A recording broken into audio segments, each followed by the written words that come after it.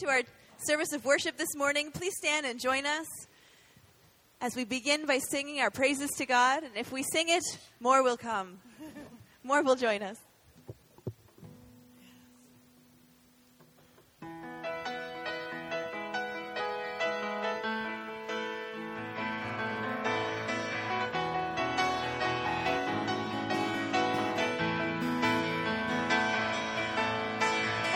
Great is your faithfulness, O God. You wrestle with the sinner's heart. You lead us by still waters into your mercy, where nothing can keep us apart. So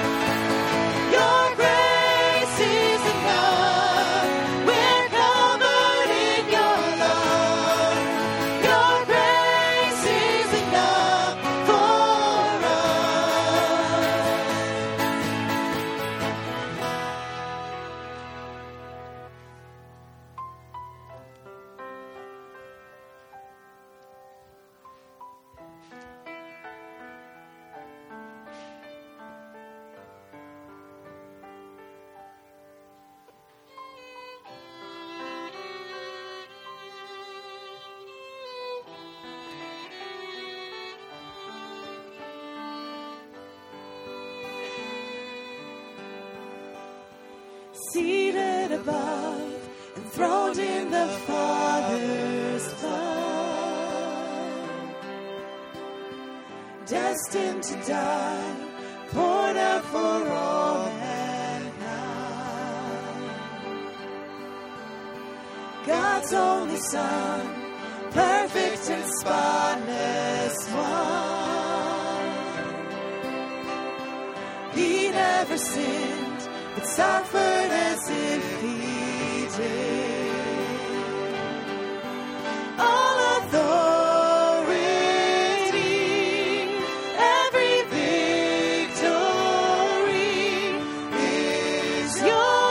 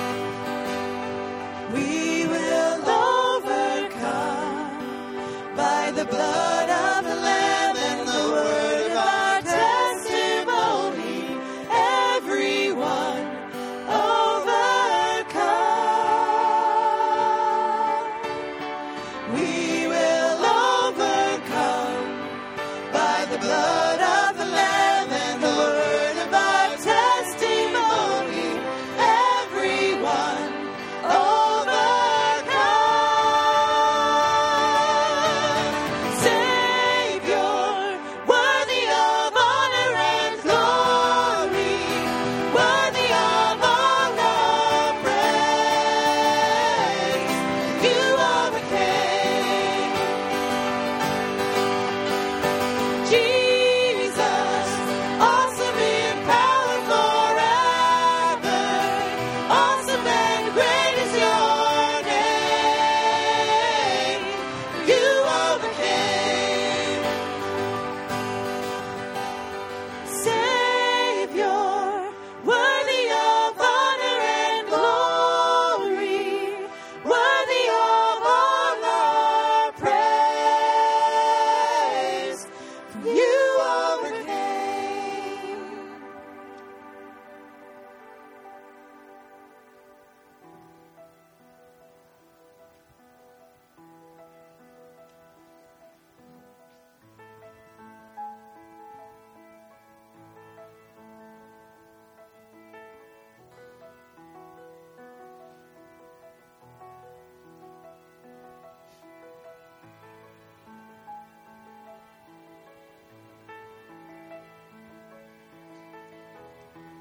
There's nothing worth more that will ever come close. Nothing can compare. You're our living host. Your presence, Lord.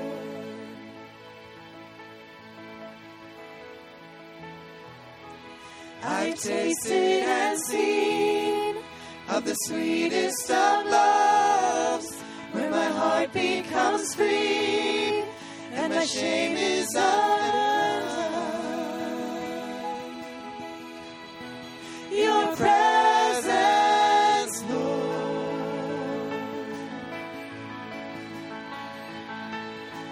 Holy Spirit, you are welcome here. Come flood this place and fill the atmosphere. Your glory, God, is what our hearts long for. To be overcome by your presence, Lord.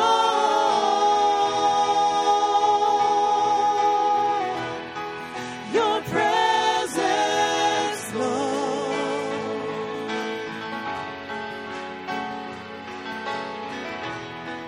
There's nothing worth more that will ever come close. Nothing can compare. You're our living hope.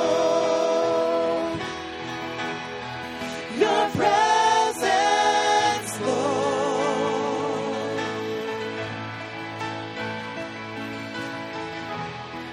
I've tasted and seen of the sweetest of loves, where my heart becomes free and my shame is undone.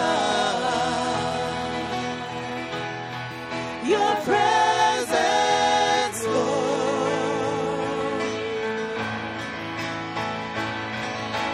Holy Spirit, you are welcome here. Come flood this place and fill the atmosphere. Your glory, God, is what our hearts long for. To be overcome by your presence, Lord. Holy Spirit, you are welcome here. Come flood this place and fill the atmosphere.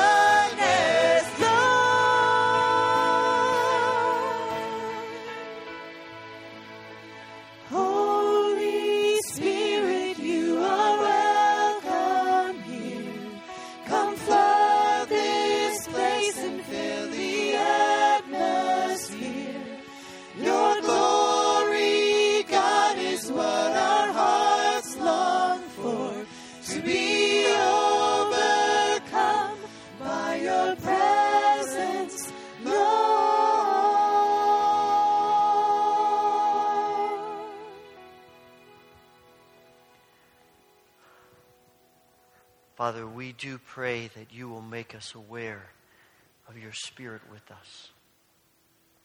We want to have a mindset, an atmosphere that is in tune with you. And Lord, we just want to sort of get swept up in the Spirit of what you're doing and what you want to do in this place today. So let it be so. Through the grace and mercy of Christ. Amen. Share a word of greeting with others here in worship this morning.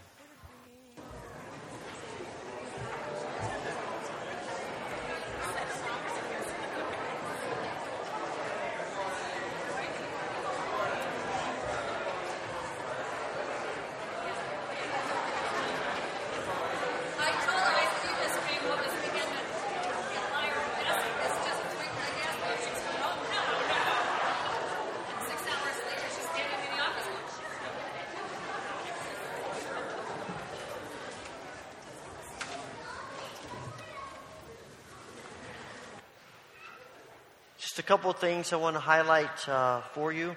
As you see in the bulletin, 2 weeks from today, we begin our annual prayer vigil, 3 weeks, 24/7 time of praying together. And we're looking forward to this event. There are a lot of new things that will be in the rooms, and some things that we've had in the past, but a lot of things will look different. And so we're excited about this time, and we'll begin sign-ups next week for the prayer vigil, and we'll be continuing to talk about that in the coming weeks. Also, J.L. Miller was ordained to the Christian ministry last Sunday night at a service at the Wesleyan Church of Orchard Park. And if you see him, just congratulate him and let him know of our support and our love. And this is a big event in his life, and we rejoice and celebrate with him. And also, we have again been blessed with a new baby, Benjamin Case Creighton. Born to John and Karen last Sunday, and so we celebrate with them and rejoice in the gift of new life again in their family and in ours as well.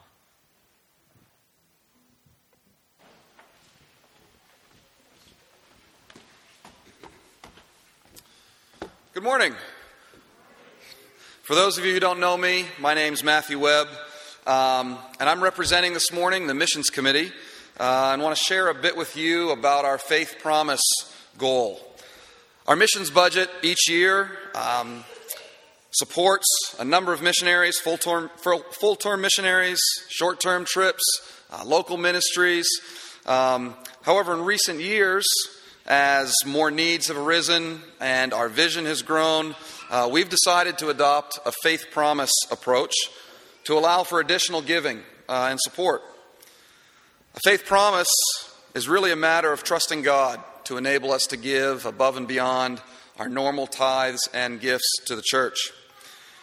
Every year when I hear stories about how people have been blessed and really some miraculous things in terms of how people have been able to give above and beyond, it's just a reminder to me of how God has blessed our church community and continues to do so. Our faith promise goal this year was $30,000. Due in December. We've almost reached that pledge goal, and the numbers actually are printed in this week's bulletin. If you look on the back of the bulletin, we've almost reached the pledge goal of $30,000, and over half of that, well over half of that, has already been given and fulfilled. As a recipient of some of these gifts in the past, I've gone on a couple short-term missions trips to Peru with the men's soccer team at Houghton College. I want to thank those who have given. And from the Missions Committee, I want to encourage you, as the Lord leads, to consider being part of that pledge, Faith Promise pledge this year, to help us reach and realize our goal. And you can do that a couple of ways. You can make gifts or pledges simply by dropping a note in the offering plate. If you want to write a check, just make sure you put Faith Promise on the memo line, or if giving cash, in an envelope, just indicating that it's for the Faith Promise initiative. You can drop those off at the church office at any time as well. So it's exciting. It's exciting for me to see how the Lord continues to bless us. And I'm excited to see how the Lord's going to bless us again this year. Thank you. I'd like to invite the ushers forward to assist us as we give back to God through our tithes and offerings.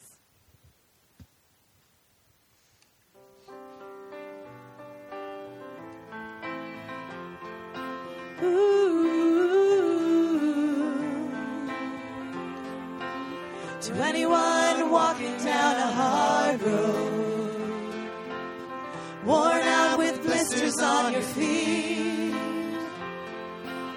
To anyone with a heart that's shattered, doing your best to hold it together. No prayer to pray, no song left to sing. Ooh, whatever pain you're dealing with, ooh, let me offer this. Come however you are. Come with all your heartbreaks. Come with all the mistakes you've made and lay them down at the cross. Give them to the God who loves you. Hurt, scarred, falling apart. Come however you are.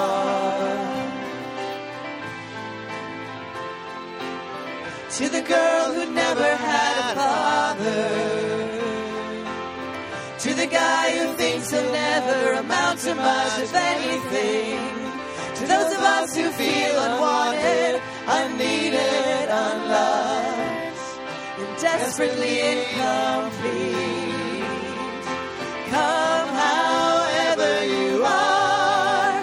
Come with all your heartbreaks. Come with all the mistakes you've made and lay them down at the cross. Give them to the God who loves you. Hurt, scarred, falling apart. Come however you are. Come with your regrets. Come with the things you can't change. Come with all your fears and all your shame, with everything. Come with the pieces of your bruised and broken heart. Don't wait, don't wait.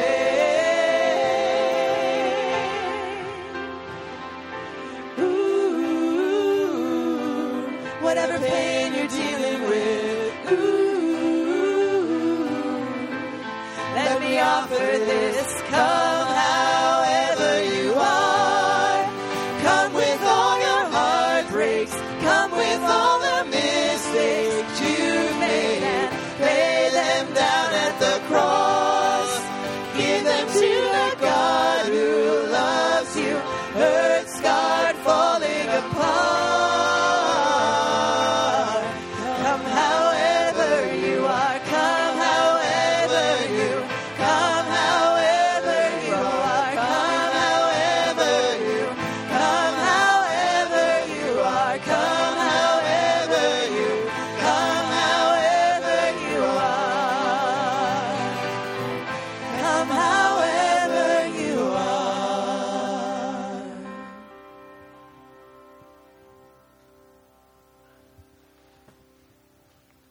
It's that very invitation that leads us into a time of prayer today. I think the amazing thing about our Father is that He just invites us to come to Him, however we are, whatever our needs, our burdens, however inadequate we may feel. And this is a chance for us to do that corporately. So as we pray together, if you'd like to come and use the altar rail as a place where you offer your prayers, please come and join me.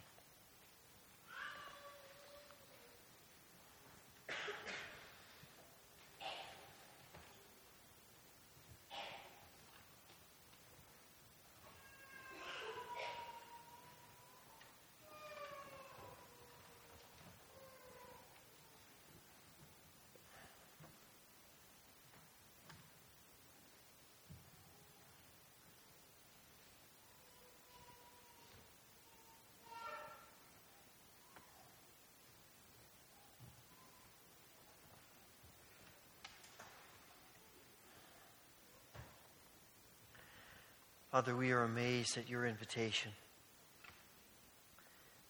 That we don't have to get ourselves together before we can come to you. That we don't have to figure out everything before we come to you.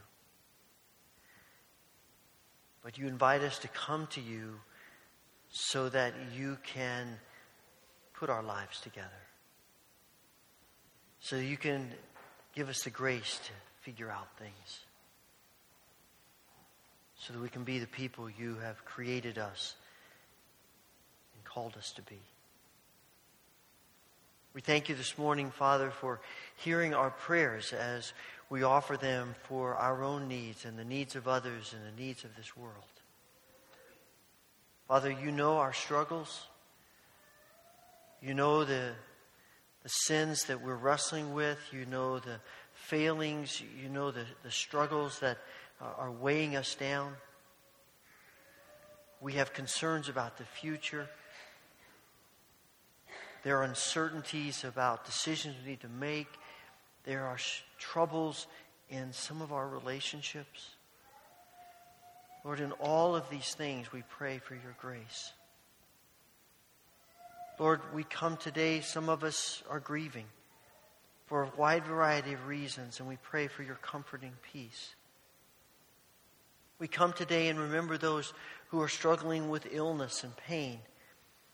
And we think especially of Phil Muker, Ted Hopkins, of Evelyn Heil and Alice Brown, Florence Tuber, Mike Raybuck, Jill Tyson, Bruce Brenneman, Bev Rett, Micah Christensen, Linda Roth, Dick Gould, Crystal Blake, and Emily Crickler.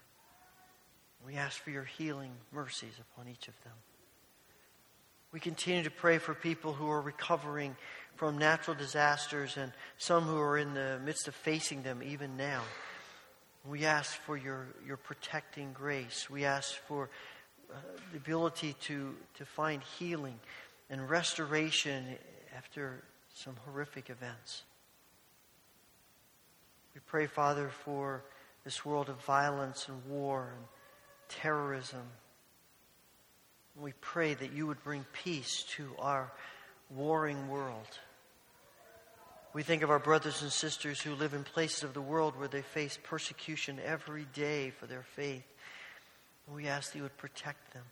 Pour out your Spirit upon them, Father. We pray even for those who persecute them, that they would see you in our brothers and sisters, and it might change their perspective, open their eyes to you and your loving grace. Father, we pray today for Rose Jones and the team she's with in Cuba. And as they work there to serve along with the Cuban Christians and the National Disability Organization, as they put together wheelchairs and other mobility equipment and hand out Bibles and present the gospel, we pray that you will bless their efforts. May the love of Jesus be so evident in all that they do, all that they say. Father, we thank you for your grace and mercy upon us. We pray for your peace in our lives. And we pray that you will give us hearts to love, hearts full of compassion and grace that reflect who you are in us. Thank you for hearing our prayers, Father. We offer them in the name and the power and the grace of our Lord Jesus Christ, the one who teaches us the model for prayer, which we now pray together. Our Father, who art in heaven, hallowed be thy name. Thy kingdom come, thy will be done on earth as it is in heaven. Give us this day our daily bread, and forgive us our debts as we forgive our debtors. And lead us not into temptation, but deliver us from evil. For thine is the kingdom and the power and the glory forever.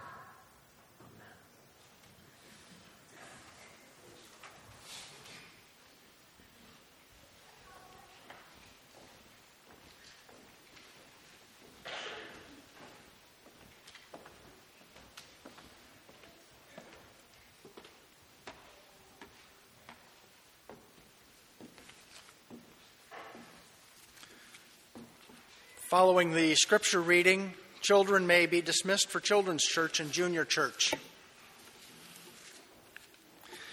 Acts 9, 1-19. Meanwhile, Saul was breathing out murderous threats against the Lord's disciples. He went to the high priest and asked him for letters to the synagogues in Damascus, so that if he found any there who belonged to the way, whether men or women, he might take them as prisoners to Jerusalem. As he neared Damascus on his journey, suddenly a light from heaven flashed around him. He fell to the ground and heard a voice say to him, "Saul, Saul, why do you persecute me?" "Who are you, Lord?" Saul asked. "I am Jesus, whom you are persecuting," he replied. "Now get up and go into the city, and you will be told what to do." The men traveling with Saul stood there speechless. They heard the sound but did not see anyone. Saul got up from the ground, but when he opened his eyes, he could not see anything. So they led him by hand into Damascus, and for 3 days he was blind and did not eat or drink anything. In Damascus, there was a disciple named Ananias. The Lord called to him in a vision, "Ananias." "Yes, Lord," he answered. The Lord told him, "Go to the house of Judas on Straight Street and ask for a man from Tarsus named Saul, for he is praying. In a vision, he has seen a man named Ananias come and place his hands on him to restore his sight." "Lord," Ananias answered, "I have heard many reports about this man and all the harm that he's done to your holy people in Jerusalem. And he has come here with authority from the chief priests to arrest all who call on your name." But the Lord said to Ananias, "Go. This man is my chosen instrument to proclaim my name to the Gentiles and their kings and to the people of Israel. I will show him how much he must suffer for my name." Then Ananias went to the house and entered it. Placing his hands on Saul, he said, "Brother Saul, the Lord Jesus, whom appeared to you on the road as you were coming here, has sent me so that you may see again and be filled with the Holy Spirit." Immediately, something like scales fell from Saul's eyes, and he could see again. He got up and was baptized, and after taking some food, he regained his strength. Saul spent several days with the disciples in Damascus. It's the word of the Lord. Please stand as we sing together.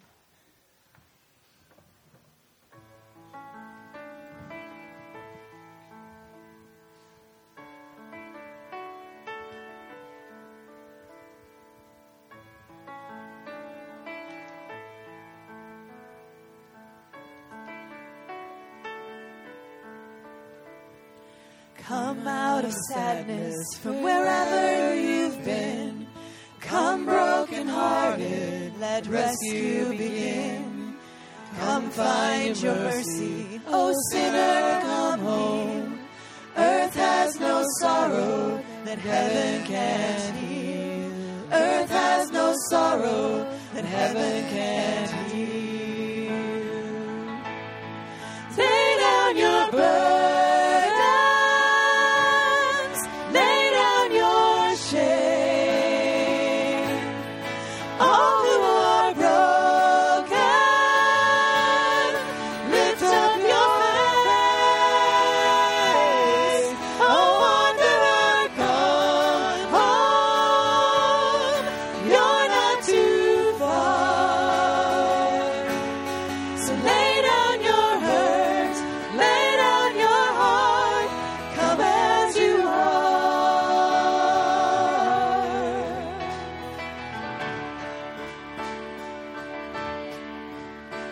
There's hope for the hopeless and all those who've strayed. Come sit at the table, come taste the grace. There's rest for the weary, rest that endures.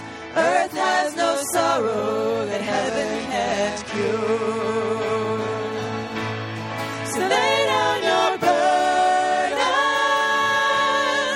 lay down your shame.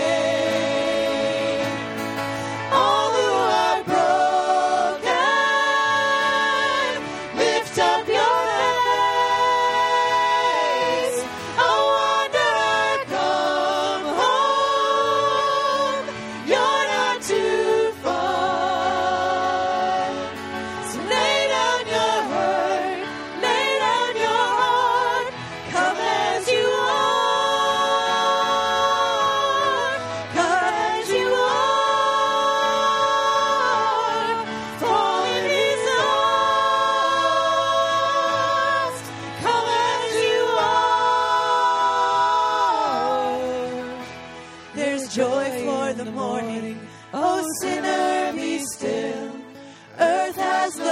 sorrow that heaven can't heal. Earth has no sorrow that heaven can't heal. So lay down your burdens, lay down your shame. All who are broken, lift up your face. Oh, wanderer, come home. You're not too far. So lay down your hurt, lay down your heart. Come as you are. Come as you are. Come as you are. Come as you are. Come as you are.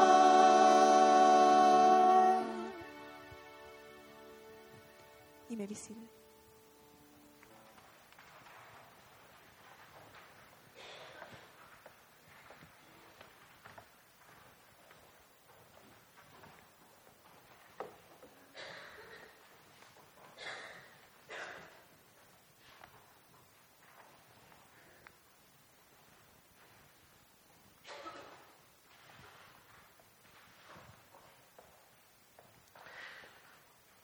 How do you think other people perceive this church?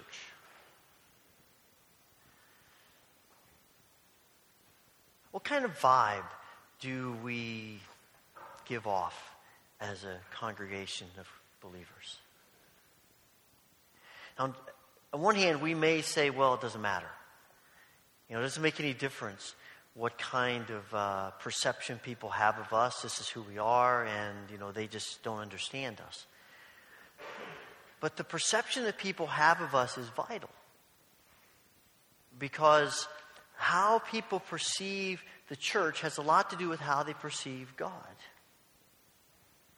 And I'm convinced that how people perceive us has a lot to do with how we perceive ourselves. What do we think is important? What do we spend our time on? What do we give our energy to?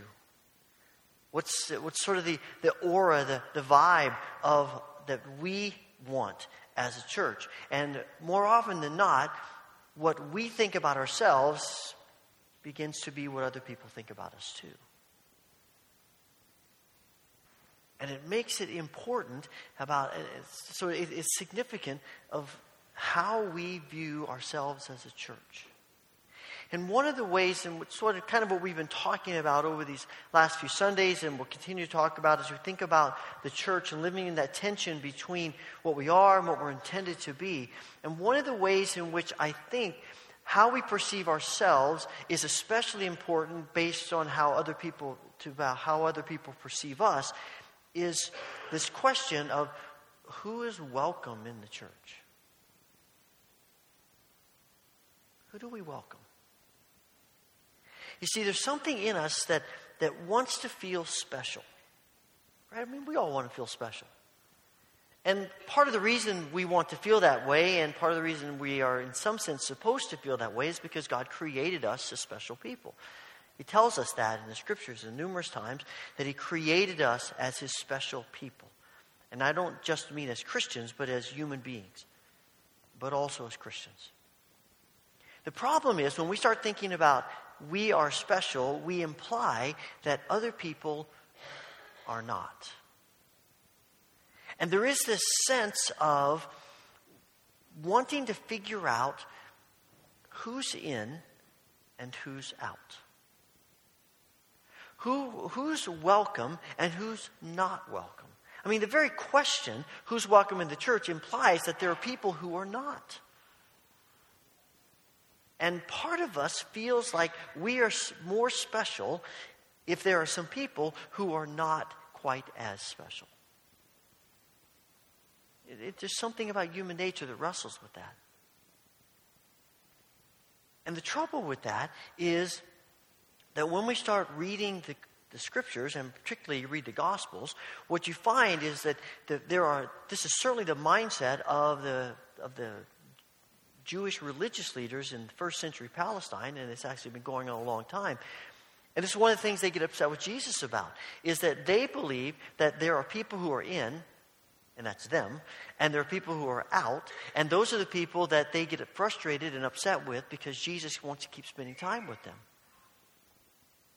And so we have this dialogue in Mark chapter 2, where Jesus calls Levi, who's a tax collector, who is one of the out people according to the religious leaders, and he calls him to follow him, and then he goes to a big banquet he called in his house, and they gather around, all these people, and the religious leaders say to the disciples, hey, why does Jesus hang out with all of these sinners and outcasts and all the people who are out?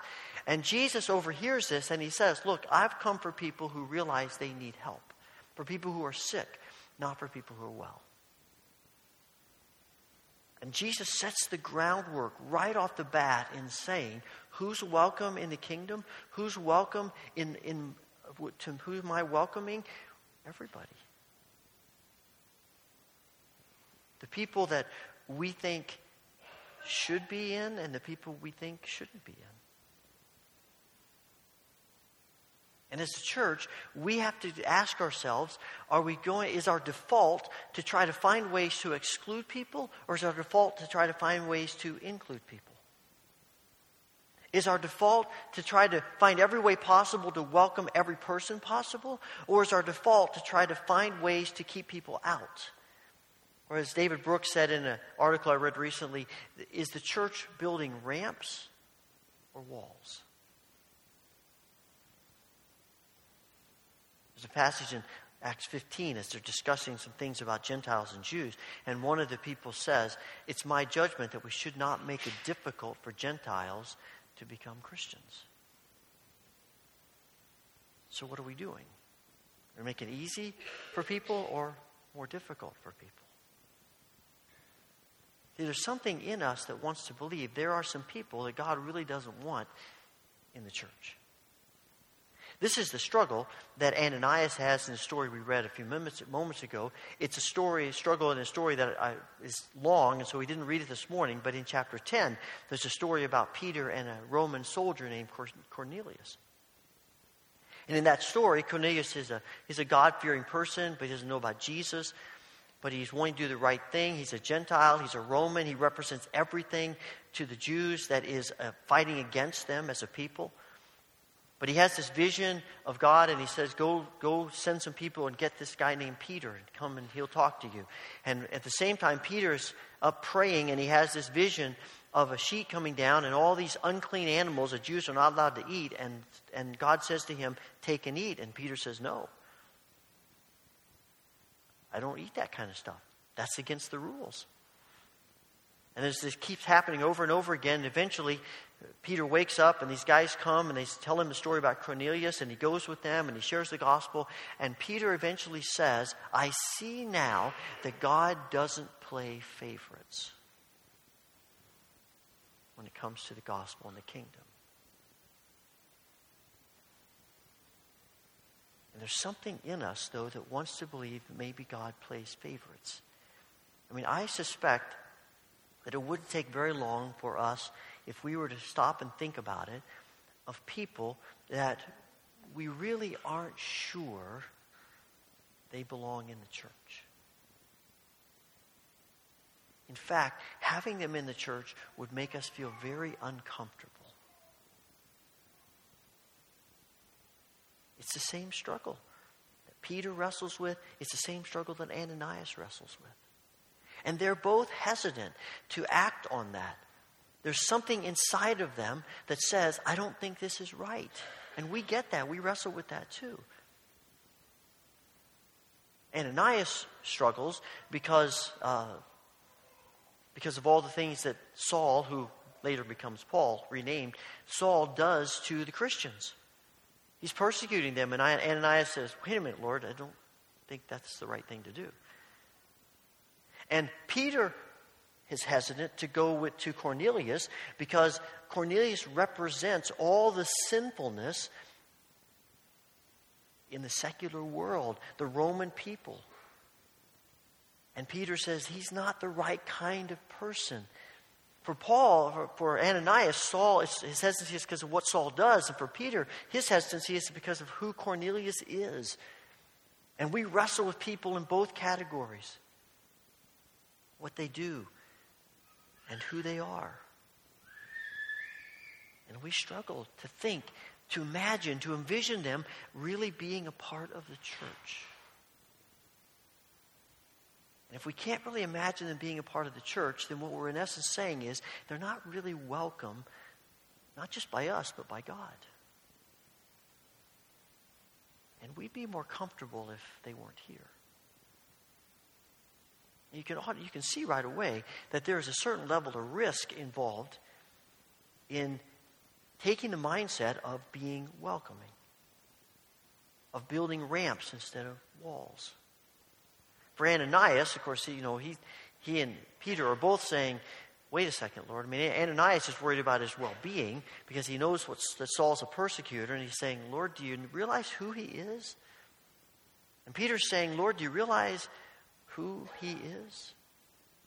You almost get the sense that they're saying, Lord, I don't want to be disrespectful, but are you out of your mind? Really? All of our lives, all of my life, I've been trained. This is what you do with this kind of person. And now you're telling me to totally change that? Wait a second. You see, a lot of good things have been put into our minds, and we wrestle with them. And when God comes to us and says, okay, I'm going to change the way you think about people, it's hard for us. It's a battle. I love the line in that story of Ananias where God says to him, look, I want you to go talk to him. He says, I'm going to show him how much he's going to suffer for me. And there's almost something in my mind that Ananias says, well, okay, then I'll go talk to him. If he's going to have to suffer for you, then I'll be happy to go talk to him. There is something in us that we're torn. There's this risk, and eventually it becomes an issue of trust. Do we believe that God really welcomes everyone?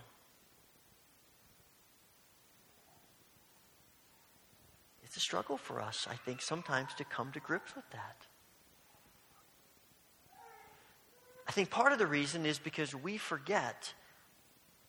If you've been in the church for a while, we forget that we are here only because God welcomes everyone. We forget we're here only because of God's grace. We all know the church is complicated. We all know the church is messy.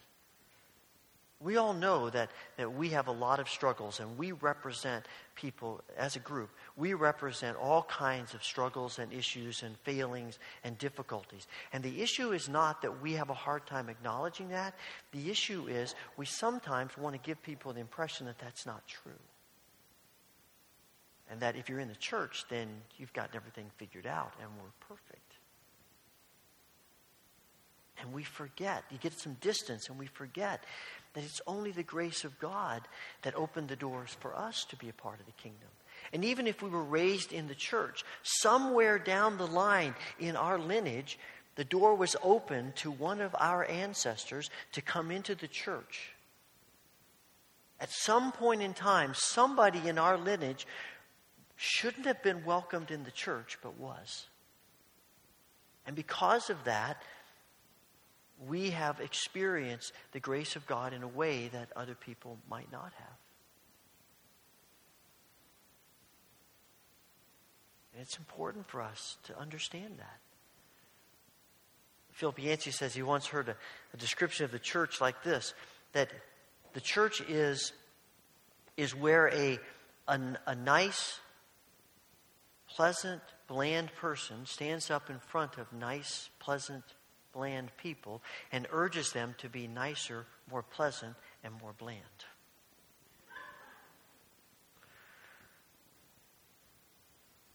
And quite frankly, sometimes that's what we do.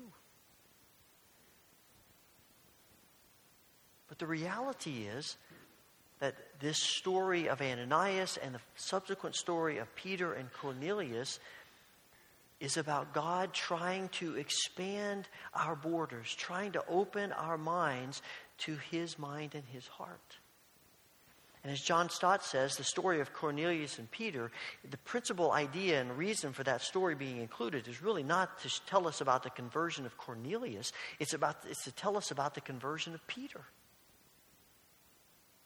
It's to help us see the struggle that Peter has to come to grips with the mind and the heart of God, so that you and I, in our struggle to come to grips with the mind and the heart of God, might open our hearts as Peter does. The hard thing is, there are always going to be people who are going to misunderstand our intentions. And the minute we start talking about the church being welcoming, and to use a term that gets misinterpreted a lot, to include people, to be inclusive, that becomes a very politicized word. And I don't mean it in the political sense. The minute we start talking about building ramps instead of walls, people are going to misunderstand what we mean. It happens to Ananias. I mean, he comes, he prays with Saul. Saul is now a believer, and Ananias goes to the church, and they're all like, "Whoa, I don't know." And Saul goes to Jerusalem, and he tries to meet with the leaders of the church in Jerusalem, and they won't have anything to do with him. They don't trust him. They don't believe it. And Barnabas has to step in and say, "No, he really has changed. He's one of us." But their initial reaction is, "I don't think so." And when Peter gets done with Cornelius, he is called before the church as well, and they say to him, "What are you doing?" First of all, we don't share the gospel with Gentiles, much less eat with them, because when you eat with them, as Peter did, you're saying, "You're my brother, you're my friend, we're in a relationship together, we connect with each other." And, as you probably are aware, Jews and Gentiles did not get along with each other. And in fact, Jews were not permitted to eat a meal with a Gentile, because that very act meant, "I accept you." And that's exactly what Peter did, and they're all up in arms about it. And Peter has to defend himself and to explain everything that went on. And sometimes we have to do that too. Because there is this sense of people judging us. And a lot of times the judgment is, so you're just simply saying we're going to open the church to anybody and people can do whatever they want. No, that's not what we're saying. We're saying we're opening the church to everyone because God does, but not just so we can stay the same, but so that we can be transformed. Just like you and I are welcome into the church so we can be transformed. This is not a sense of, well, we're just going to welcome everybody and we'll just sort of do whatever we want to do. This is simply an idea, a means of helping people understand who God is. Because the reality is, this is the heart of God. I mean, even go all the way back to the Old Testament. God says to Abraham, "I'm going to bless you so that through you all the nations of the world will know who I am and come to me." And he tells Israel the same thing. And Jesus has the same message. And now we see this in the early church. It is a spirit of openness, a spirit of welcome, so that people who don't know Jesus can know Jesus and be changed, just like you and I have come to know Jesus and are changed. That's the whole point. But how will people ever know the love of God? How will people ever know the transforming power of Jesus if we don't give them a reason to know? If there isn't an opening, a welcoming, an avenue for that? When our default is we're trying to keep out people we don't think should be here, then where are they possibly going to go about the burdens and the concerns and the needs of their life? They're going to go to other places rather than Jesus. I keep thinking about the story in John chapter 6 where Jesus is starting to say some hard things to his followers, and a bunch of them leave, and he looks at the 12 disciples and he says, "So you guys going to leave too?" And their response is, "No, why would we leave? You're the only one that has the word of life." And that mindset is what we're really looking for as the church. That we realize nobody else has the word of life that can change people's lives and set them free from all the bondage of sin except the church. But if our mindset is, we really need to build walls so that the wrong people don't get in, I will never know. And that often gets misunderstood and misinterpreted. And sometimes we even feel that ourselves. And we wrestle with God just like Peter does, just like Ananias does, and just like lots of other people do. But the point is not to look on people with the spirit of judgment. It's to look on people the way God does, with compassion and grace and mercy. Because most of the people that we might judge as being unworthy to be in the church are probably in the place that they're in because of all the things that life has done to them. Because they've never known the truth of God. Because they've never understood who Jesus really is. Maybe because they've been deeply hurt by the church in the past. And I think God is calling us to see people with different eyes. To see them as people who are hurting and struggling. To see them as people who are loved creatures of God. And to begin to be channels of grace and mercy and hopefully transformation.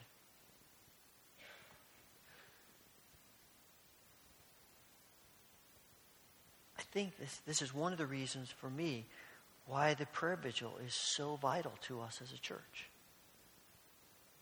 Because I'm convinced we will never have the heart of God in the way we see people until we have spent significant time with God. Pete Greig says one of the purposes of a prayer room is that in there we begin to imitate the Father. We begin to understand the heart of the Father. And that takes time, and that takes energy, and it takes effort. And you'll notice in these stories that prayer is at the heart of everything that happens. Ananias is praying when the vision comes. Paul is praying when Ananias comes to meet him. Cornelius is praying when he has his vision. Peter is praying when he has his vision. Over and over again, prayer is at the center of all this that goes on in both of these stories. And I'm convinced that God uses our times of prayer to work in our hearts, to change our attitudes, to change our minds. And there is something about spending large blocks of time, like an hour. You know, the prayer vigil is broken up into hours. When you sign up for an hour at a time. You sign up for more than that if you want, but at least an hour at a time. And I know through the years, and I've kind of thought this myself at times, what do you do for an hour? And I've heard that over and over again. And what I invariably hear afterwards is, I wish I'd signed up for 2. It went by so quickly. There's so much that God was saying to me. There's so much to pray about. My eyes were open. Things were happening. And that's what takes place when we come to God in prayer. This is, again, one of the reasons why I think the prayer vigil is so significant. And one of the things that often we do in that prayer time is look into Scripture. When we read the Scripture with an open mind and an open heart, again, God uses that to work in us and to change us and to make us who He wants us to be. Mark Laverton says he was part of a group once that decided to read Scripture from the eyes, the mindset of other people. And so they thought about different people they know who are in different situations in life. And they thought about a guy who was serving a life sentence in prison, and somebody else who was dealing with AIDS, and a homeless person, and somebody else who was a drug addict, and someone who was into the occult. And in all these different groups of people, and they began to try to read the Scripture from their perspective. As it just transformed their whole time. They began to see and hear God speaking into those people's lives in a way that they had never thought of before. And it changed them. How do we know? How do we get the heart of God? It's by spending time with God. And that's our calling. I read about a church that was meeting together, and the chairman of the church committee made a suggestion that they make a set of keys to the church for every family that was a part of the church. And his reasoning for that was then they could keep the church locked all during the week because you never know who might want to come into the church. And the person telling this story said, I guess in that setting, they should put a sign up that says, no shoes, no shirt, no service. And the cartoon someone sent me this week said, no shoes, no shirt, no salvation.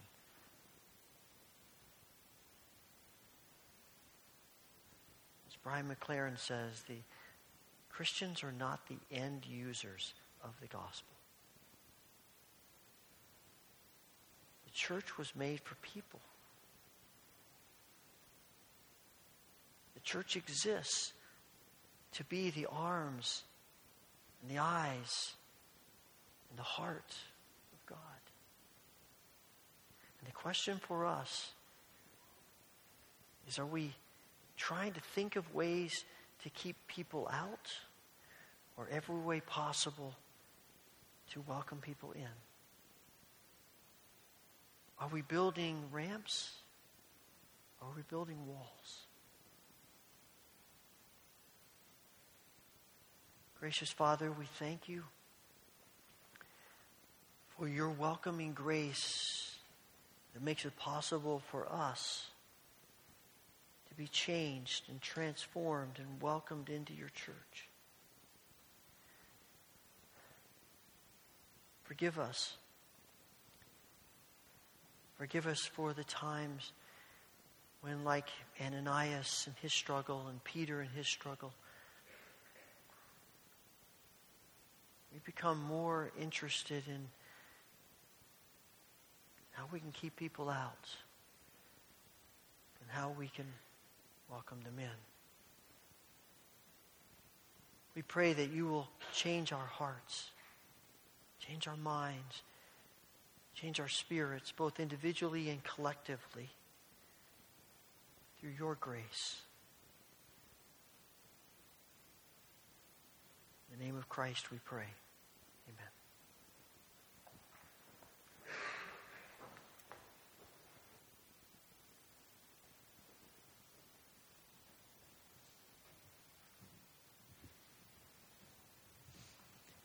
Please stand and join us as we sing.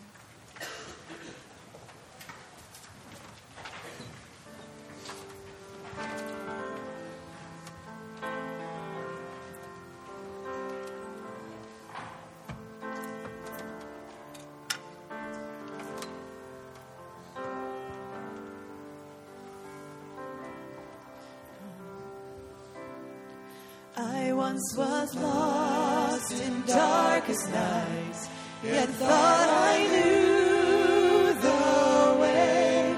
The sin that promised joy and life had led me to the grave. I had no hope that you would own, a rebel to your will.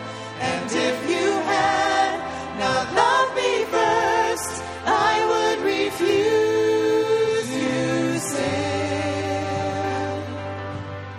But as I ran my hell-bound race, indifferent to the cost, you looked upon my helpless state and led me to the cross. And I beheld God's love displayed. You suffered in my place. You bore the wrath reserved for me. Now all I know is grace. Hallelujah. All I have is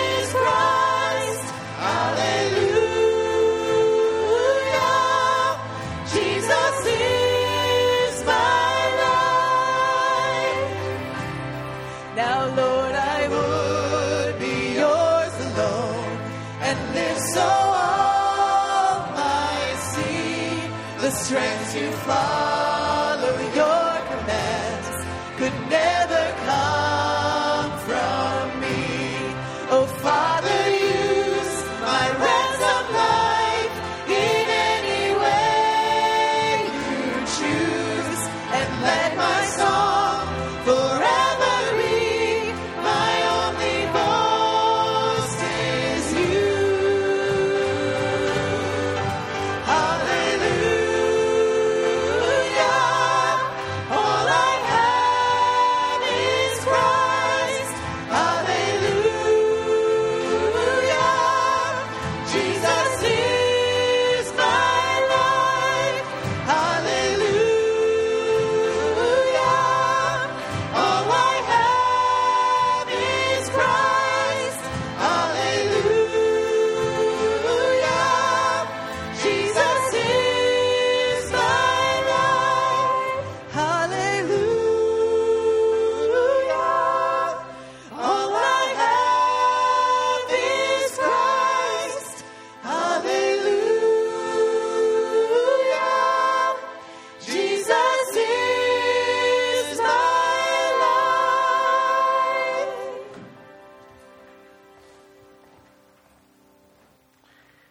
May the Lord bless you and keep you.